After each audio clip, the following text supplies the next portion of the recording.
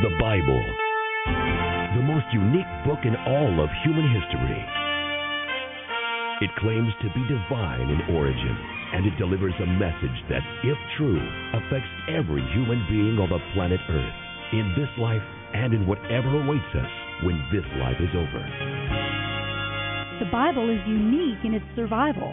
Over the past 2,000 years, no other book has been subjected to the intense scrutiny that the Bible has endured. Generations of linguists, historians, and archaeologists have explored the details of the Bible's production and tested the accuracy of its transmission to us today. Critics and foes have come and gone. Problems have been raised and solved, and still the Bible stands, totally alone in the degree of its historical accuracy and reliability. The Bible is also unique in foretelling future events. The Old Testament alone contains over 2,000 specific predictions about people, cities, nations, and empires. Predictions made hundreds of years before being perfectly fulfilled in history.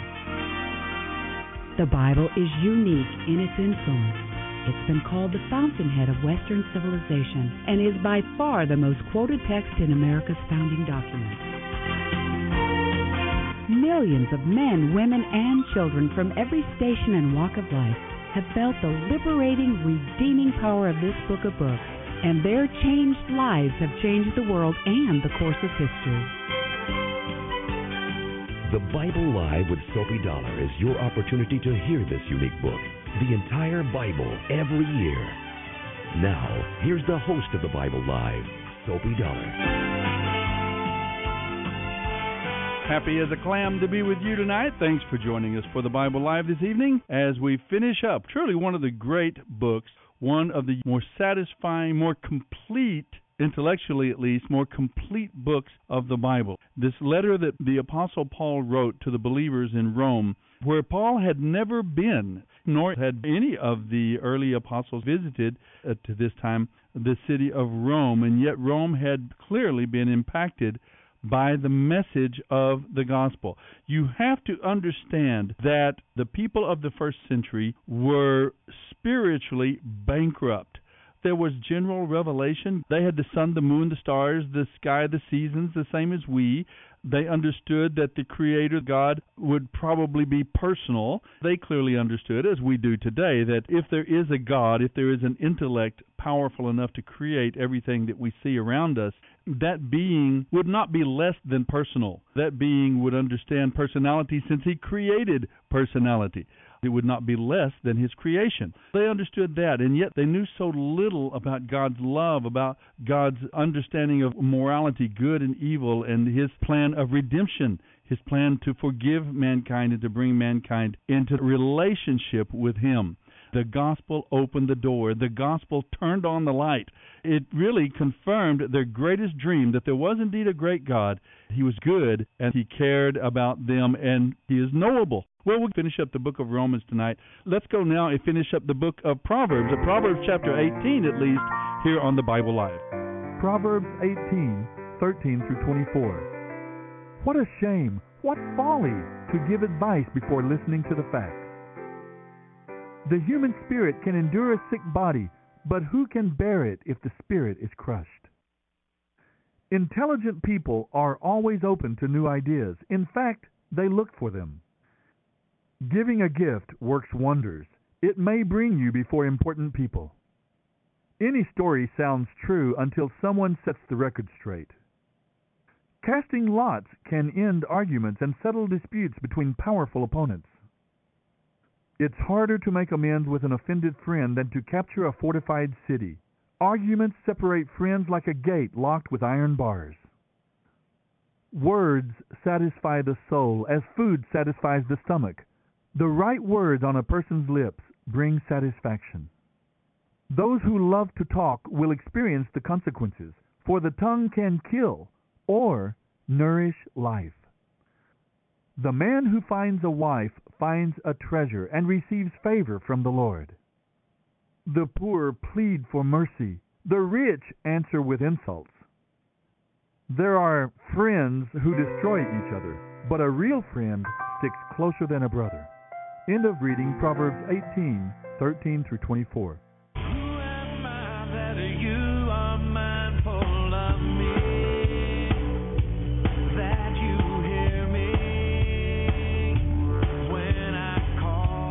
You're listening to the Bible Live with Soapy Dollar.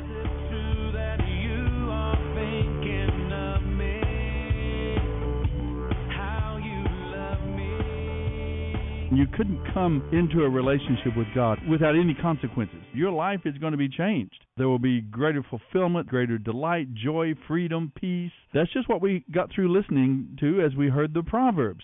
The Proverbs are all about these practical, real changes that God makes in an individual's life. Our human relationships, our work ethic, finances, our morality, the way we treat others, all of life, parenthood, children, romance and love and sexuality, our pastimes, art, every aspect of our being will be impacted. Well, that's what we find out too in the book of Romans. Now, Romans has begun with a tremendous theological introduction, particularly in the area of soteriology, the study and understanding of salvation.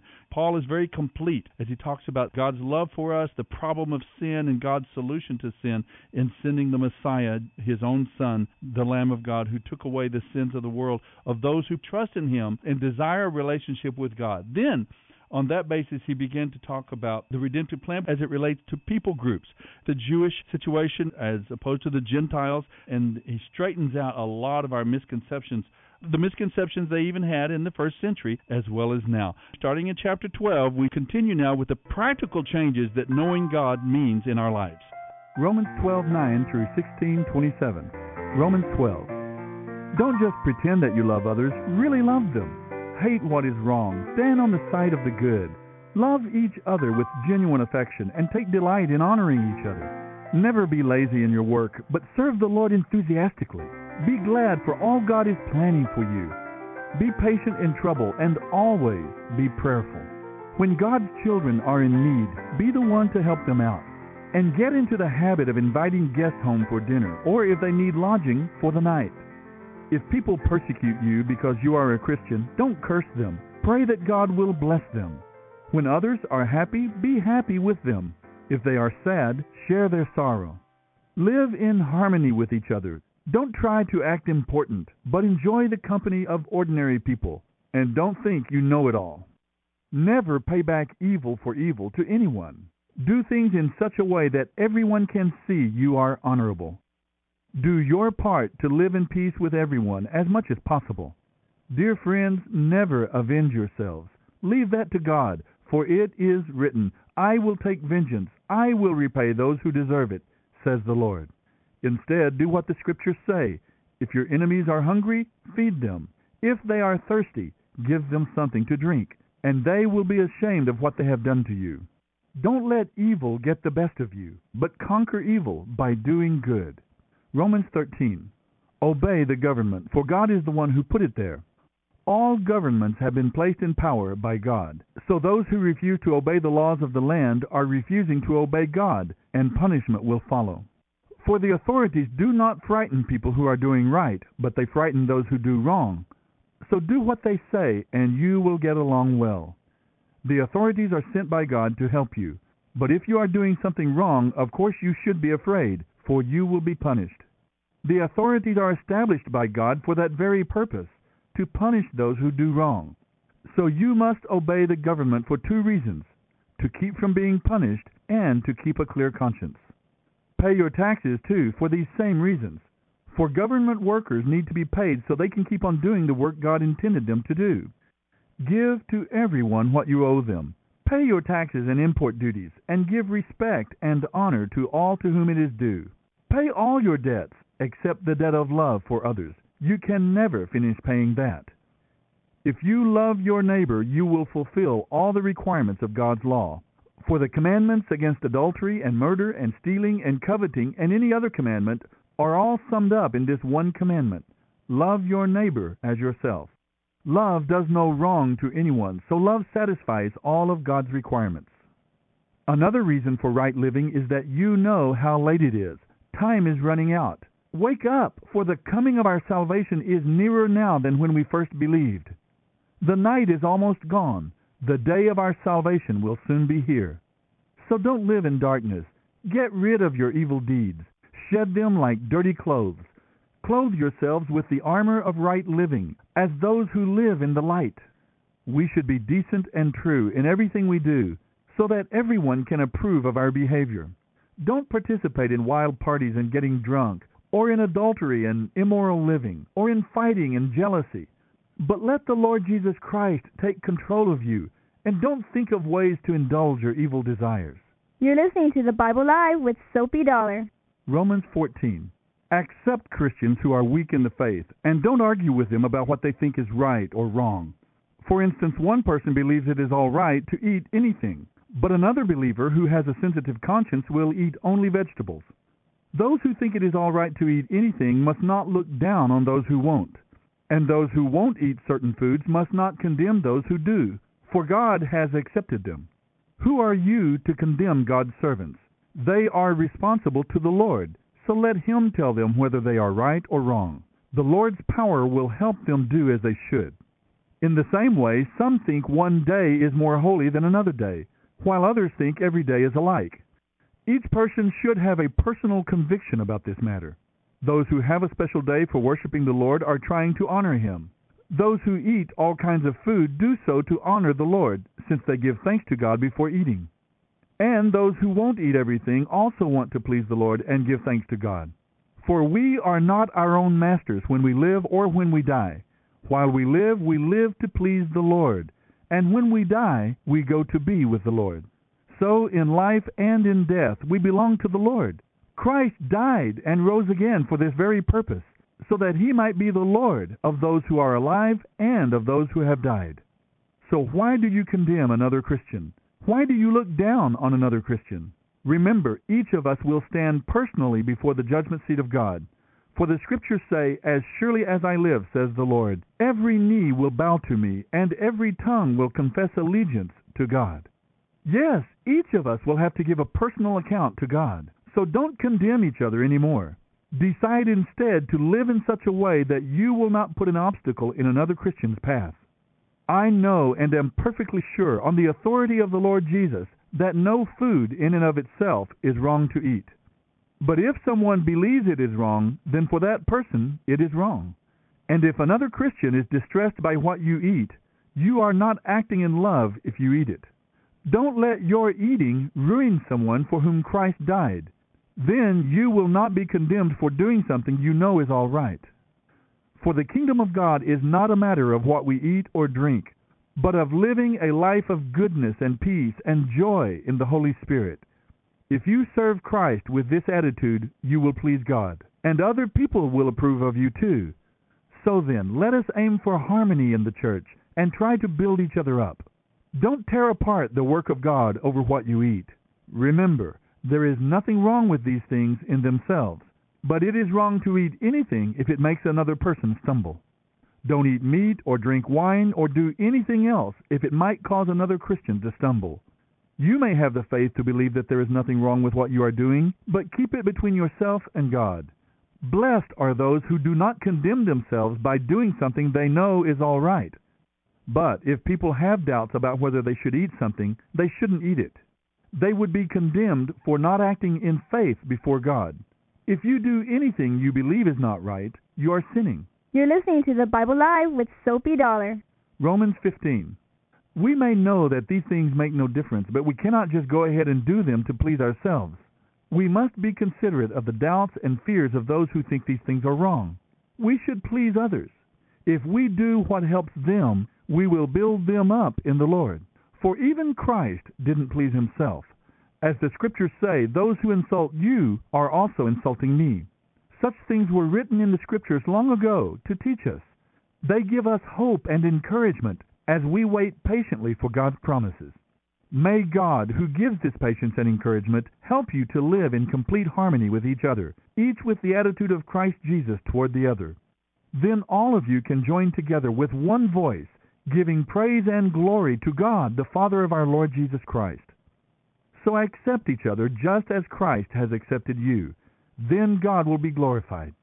Remember that Christ came as a servant to the Jews to show that God is true to the promises He made to their ancestors. And He came so the Gentiles might also give glory to God for His mercies to them. That is what the psalmist meant when he wrote, "I will praise you among the Gentiles. I will sing praises to your name. And in another place it is written, Rejoice, O you Gentiles, along with his people, the Jews. And yet again, Praise the Lord, all you Gentiles. Praise him, all you people of the earth.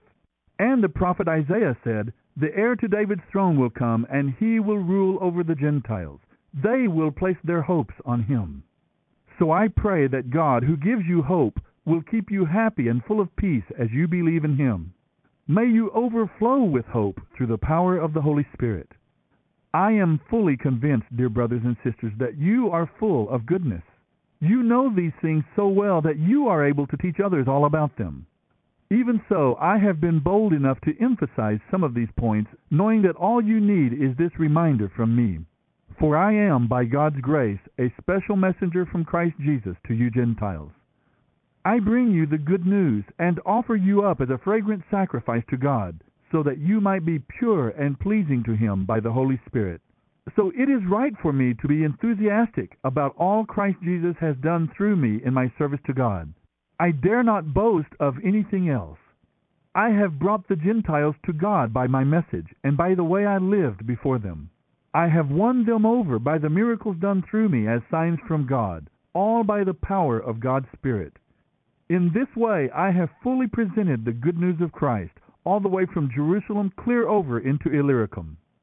My ambition has always been to preach the good news where the name of Christ has never been heard, rather than where a church has already been started by someone else. I have been following the plan spoken of in the Scriptures where it says, Those who have never been told about him will see, and those who have never heard of him will understand. In fact, my visit to you has been delayed so long because I have been preaching in these places. But now I have finished my work in these regions, and after all these long years of waiting, I am eager to visit you. I am planning to go to Spain, and when I do, I will stop off in Rome. And after I have enjoyed your fellowship for a little while, you can send me on my way again. But before I come, I must go down to Jerusalem to take a gift to the Christians there. For you see, the believers in Greece have eagerly taken up an offering for the Christians in Jerusalem who are going through such hard times. They were very glad to do this because they feel they owe a real debt to them. Since the Gentiles receive the wonderful spiritual blessings of the good news from the Jewish Christians, they feel the least they can do in return is help them financially. As soon as I have delivered this money and completed this good deed of theirs, I will come to see you on my way to Spain. And I am sure that when I come, Christ will give me a great blessing for you. Dear friends, I urge you in the name of our Lord Jesus Christ to join me in my struggle by praying to God for me. Do this because of your love for me, given to you by the Holy Spirit. Pray that I will be rescued from those in Judea who refuse to obey God. Pray also that the Christians there will be willing to accept the donation I am bringing them. Then, by the will of God, I will be able to come to you with a happy heart, and we will be an encouragement to each other. And now may God, who gives us his peace, be with you all. Amen. You're listening to the Bible Live with Soapy Dollar. Romans 16. Our sister Phoebe, a deacon in the church of Centuria, will be coming to see you soon. Receive her in the Lord as one who is worthy of high honor. Help her in every way you can, for she has helped many in their needs, including me. Greet Priscilla and Aquila. They have been co-workers in my ministry for Christ Jesus. In fact, they risked their lives for me. I am not the only one who is thankful to them. So are all the Gentile churches. Please give my greetings to the church that meets in their home. Greet my dear friend Epanetus. He was the very first person to become a Christian in the province of Asia. Give my greetings to Mary, who has worked so hard for your benefit. Then there are Andronicus and Junia, my relatives, who were in prison with me. They are respected among the apostles and became Christians before I did. Please give them my greetings. Say hello to Ampliatus, whom I love as one of the Lord's own children, and Urbanus, our co-worker in Christ, and beloved Stachys. Give my greetings to Apelles, a good man whom Christ approves, and give my best regards to the members of the household of Aristobulus. Greet Herodion, my relative. Greet the Christians in the household of Narcissus. Say hello to Tryphena and Tryphosa, the Lord's workers, and to dear Persis, who has worked so hard for the Lord. Greet Rufus, whom the Lord picked out to be his very own, and also his dear mother, who has been a mother to me. And please give my greetings to Asyncritus, Phlegon, Hermes, Patrobas, Hermas and the brothers and sisters who are with them. Give my greetings to Philologus, Julia, Nerus and his sister, and to Olympus and all the other believers who are with them. Greet each other in Christian love. All the churches of Christ send you their greetings. And now I make one more appeal, my dear brothers and sisters. Watch out for people who cause divisions and upset people's faith by teaching things that are contrary to what you have been taught. Stay away from them. Such people are not serving Christ our Lord. They are serving their own personal interests. By smooth talk and glowing words, they deceive innocent people. But everyone knows that you are obedient to the Lord. This makes me very happy. I want you to see clearly what is right and to stay innocent of any wrong. The God of peace will soon crush Satan under your feet. May the grace of our Lord Jesus Christ be with you. Timothy, my fellow worker, and Lucius, Jason, and Sosipater, my relatives, send you their good wishes. I, Tertius, the one who is writing this letter for Paul, send my greetings too as a Christian brother. Gaius says hello to you. I am his guest, and the church meets here in his home. Erastus, the city treasurer, sends you his greetings, and so does Quartus, a Christian brother. God is able to make you strong, just as the good news says. It is the message about Jesus Christ and His plan for you Gentiles, a plan kept secret from the beginning of time. But now, as the prophets foretold and as the eternal God has commanded, this message is made known to all Gentiles everywhere, so that they might believe and obey Christ. To God, who alone is wise, be the glory forever through Jesus Christ. Amen. End of reading Romans 12:9 through 16:27.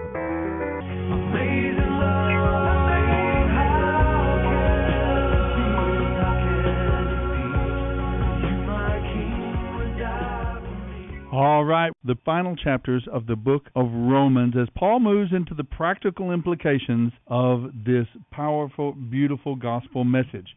Romans chapter 1 says, I'm not ashamed of the God of the Bible or of the message of the Scriptures. That was a formulaic statement. He wasn't saying so much, I'm not ashamed. In essence, he was saying the opposite. I am proud of this good news about Christ.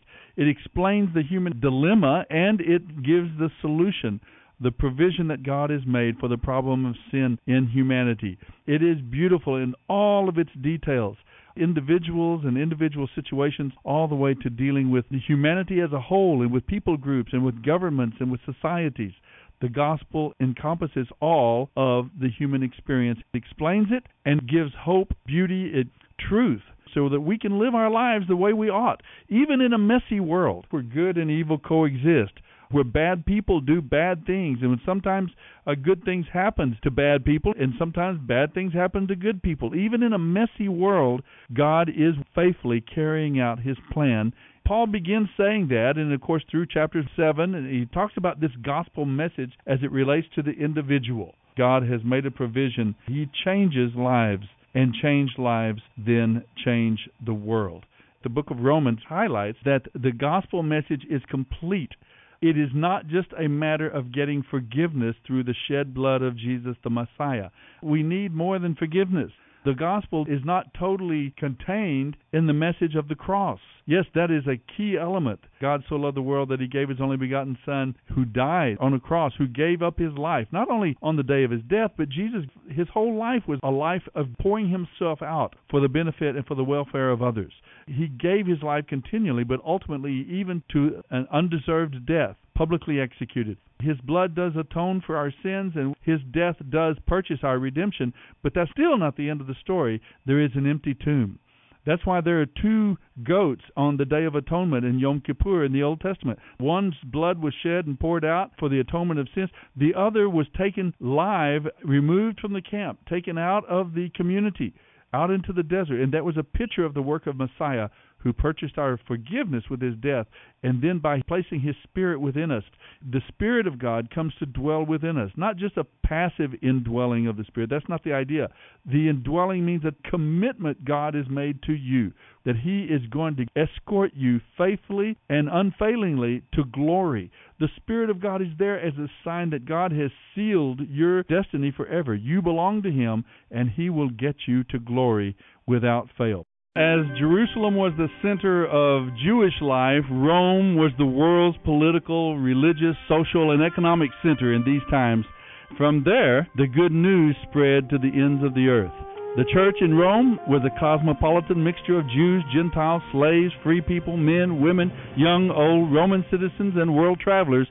It had a potential for both great influence and great conflict, and that's exactly what we see. Paul had not yet been to Rome to meet all the Christians there, and of course he has not yet met us either, right? We too live in a cosmopolitan setting with the entire world open to us. We also have the potential to both widespread influences and wrenching conflicts in our lifetime. Listen carefully to Paul's teachings about unity, service, and love so that we can apply them. With Sophie Dollar. Sophie reads from the New Living Translation by Tyndale House Publishers. The Bible Live is dedicated to helping promote spiritual revival across America, and your financial support is needed.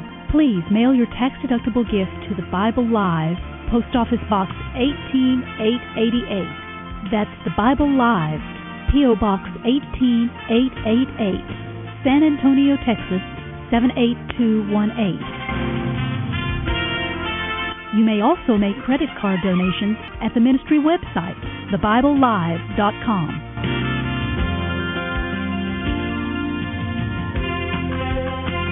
Now don't forget, join us each weekday for the Bible Live with Sophie Dollar. Start today, and in 1 year's time, we will read and respond together to the entire Bible. Let the most important word you hear each day be God's Word.